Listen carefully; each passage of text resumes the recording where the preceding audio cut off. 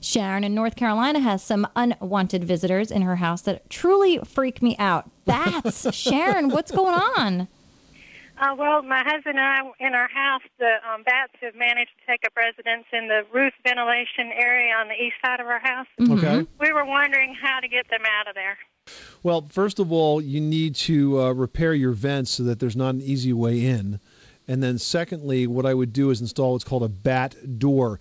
You're going to need to create some space somewhere in the siding so that the bats can get out. And you cover that with like a netting, sort of like a bird netting that's attached on the top and the sides, but sort of open at the bottom. What will happen is the bats will go out that hole and they'll go outside, but they won't be able to find their way back in again. And that's the way you kind of welcome them back out of your attic space. Okay. I appreciate your time and helping us with that.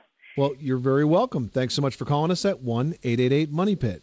Ooh, bats are just unsettling. I read somewhere once that, if there's something with their wings, and if they encounter you, they can get stuck in your hair. And the whole idea of a bat getting stuck in my hair I think a bat would freaks me out. probably be more afraid of you, Leslie, than you would be afraid of it. I'm not so sure.